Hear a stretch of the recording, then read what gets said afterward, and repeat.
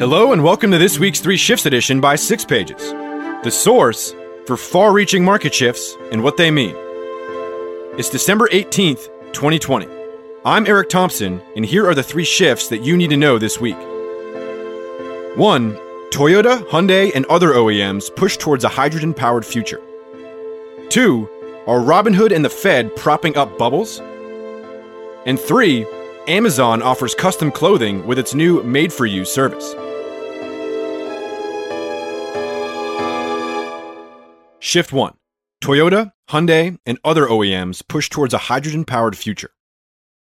Last week, the world's second-largest automaker, Toyota, released a revamped version of its Mirai hydrogen fuel cell luxury sedan. Already on sale in Japan, the updated Mirai, with Lexus-like styling, will launch in California later this month and in Europe by spring 2021. On a single charge, the second-generation Mirai has a range of 402 miles, an EPA estimate, up to 528 miles, under the EU's more optimistic WLTP standard. The Mirai can be charged in just 5 minutes and emits only water through its tailpipe. It will start at $49,500 in the US, and with subsidies, could come down as low as $37,000. The new Mirai's range is a 30% plus improvement on the first-gen Mirai, which launched in 2014 but has sold only 11,000 vehicles. The updated Mirai has been redesigned to be lower priced, driving down the cost of the fuel cell stack, the most expensive part of the vehicle, by 70%. It's also easier to mass produce, enabling Toyota to produce 30,000 per year, versus 2,000 for the original Mirai. The Mirai is one of only 3 hydrogen fuel cell vehicles, FCVs, currently being mass-produced for the retail market, the others being the Honda Clarity fuel cell and the Hyundai Nexo. The Mirai is now the longest range and least expensive among them. All 3 models are only available in California. Toyota plans to introduce additional FCV models by 2025, including SUVs and pickup trucks as well as commercial trucks. FCVs have taken a backseat to battery electric vehicles, BEVs. Analysts forecast that FCVs will be just 0.2 to 2% of new car sales in the next decade, versus up to 28% for BEVs. This is in part due to limited hydrogen fueling infrastructure, the reason why FCVs in the US are largely only sold in California. Even in California, there are only 43 hydrogen filling stations, though more are planned. 69 by 2021, 200 by 2025, and 1,000 by 2030. However, supply and demand continue to represent a chicken and egg problem that makes it hard to get to scale. With the recent government commitments to phase out combustion vehicles and go carbon neutral, there has been renewed interest in hydrogen FCVs all over the world. Toyota's launch is one of several announcements by OEMs this month related to hydrogen fuel cell technology. Last week, the 4th largest automaker, Hyundai, announced the new HTWO brand dedicated to its hydrogen fuel cell system for cars, ships, trains, and flying vehicles. Hyundai has offered fuel cell vehicles since 2013. For example, the iX35 FCEV, Nexo SUV, and Xcient fuel cell heavy-duty truck. In December 2018, it committed $6.8 billion to fuel cell R&D, with targets of 700,000 fuel cell systems annually by 2030. The HTWO launch signifies Hyundai's increased commitment to hydrogen fuel cell technology, as part of the $55 billion it plans to invest in new technologies through 2025. On Wednesday, the world's 2 largest truck manufacturers, Daimler Truck and Volvo, with Shell and other partners, announced H2 Accelerate, a partnership to coordinate on European infrastructure and policy to support hydrogen-powered trucking and get to net zero by 2050. Hydrogen Europe, a broad coalition of OEMs and energy players, expects up to 10,000 hydrogen trucks in Europe by 2025 and up to 100,000 by 2030. There remain skeptics, for example Tesla and Elon Musk, Volkswagen, and Nissan, who view hydrogen fuel cell technology as inefficient and expensive relative to battery electric. There is no ready source of carbon-free usable hydrogen, though it can be produced using renewable energy. Massive upstream investment in renewable energy and hydrogen infrastructure is needed to bring down the price of hydrogen. An estimated $11 trillion in infrastructure is needed to meet 25% of the world's energy usage. Until it gets to scale, annual hydrogen fuel costs are still 2 to 4 times as much as gasoline, which means FCV vehicles usually have to come with 3 to 6 years of free fuel. In the near term, hydrogen fuel cell activity is surging in heavy-use industrial equipment. There are already over 33,000 hydrogen-powered forklifts, and in commercial long-range vehicles such as delivery trucks. These are use cases in which high energy density, fast fueling times, and zero emissions can offer significant advantages. While fuel cell passenger vehicles are still a decade behind battery electric, the Mirai's luxury styling, extended range, and lower price point could help move the needle. Given the higher price points of new energy vehicles, sex appeal has become a more important factor, one major reason for Tesla's success. To read more content related to electric, fuel cell, and autonomous vehicles, check out our September 11th, 2020 Three Shifts edition. GM will manufacture Nikola's electric and fuel cell trucks if Nikola doesn't implode. And our October 18th, 2019 brief, how driverless trucks may reshape long-haul trucking. Shift 2. Are Robinhood and the Fed propping up bubbles? On Wednesday, the Massachusetts Security Division filed a complaint against trading platform Robinhood, alleging it has not acted in its customers' best interest and exposes inexperienced investors to quote-unquote unnecessary trading risks. It claims that Robinhood promotes constant use through game mechanics, for example, free stocks and digital confetti. Regulators also allege that Robinhood approved unqualified customers for options trading. The complaint comes just as Robinhood settles with the SEC for $65 million over the selling of its order flow to high-frequency trading firms without disclosure to customers. Robinhood, founded in 2013 and known for its commission-free trading, saw massive growth during the pandemic, surging to over 13 million users. Industry watchers, from Scott Galloway to Jason Calacanis, have suggested that activity by retail investors is fueling overpriced equities in IPOs, especially in quote-unquote story stocks or consumer-facing brands. Tesla, for instance, is up over 600% this year, with a PE ratio of 1,300 as of this writing. Retail investors in 2020 accounted for 20 to 25% of trades in the market, up from 10% in 2019. IPOs have seen sky-high valuations in 2020. U.S. stocks popped an average of 36% on their first day of trading. The last time we saw figures that high was around the dot-com bubble of 2000. Snowflake, Airbnb, and DoorDash all saw enormous increases on their first day, near doubling or more. DoorDash, in particular, has faced skepticism since its business mostly loses money and is likely to see a decline post-pandemic.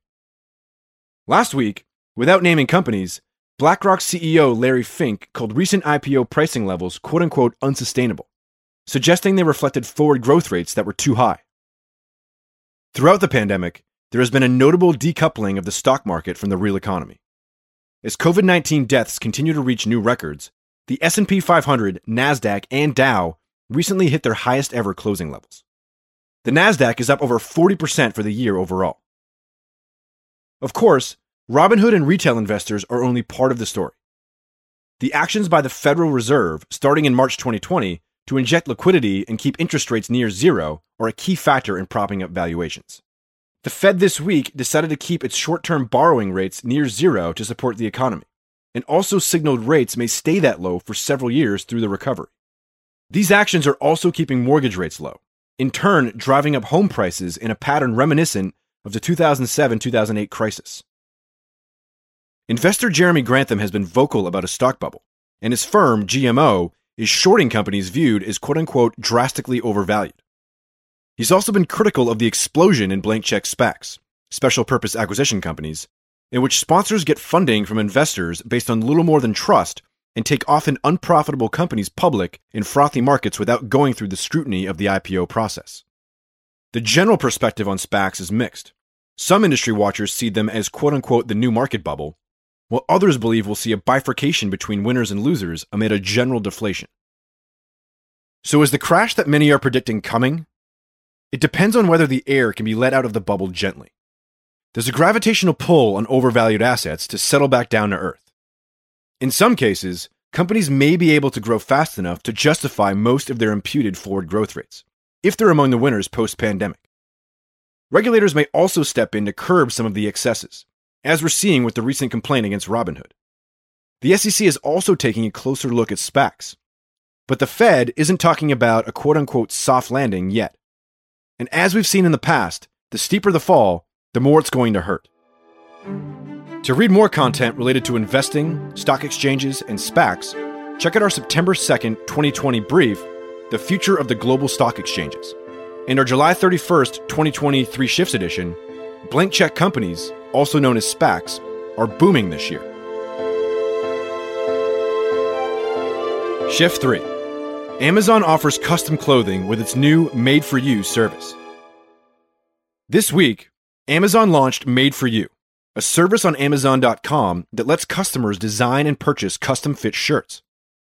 Customers input their height, weight, body type, and 2 photos of their torso through Amazon's mobile app, and then select from a menu of options, including fabric, color, sleeve length, shirt length, fit, and neckline, to personalize their shirt.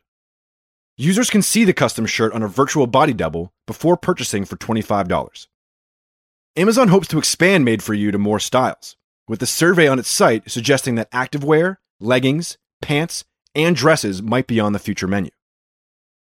Made For You is housed under Amazon Fashion, its apparel-focused division and storefront. Amazon is the #1 retailer in the US for apparel sales, with an estimated $30 billion plus in sales and drawing in over 70% of apparel shoppers.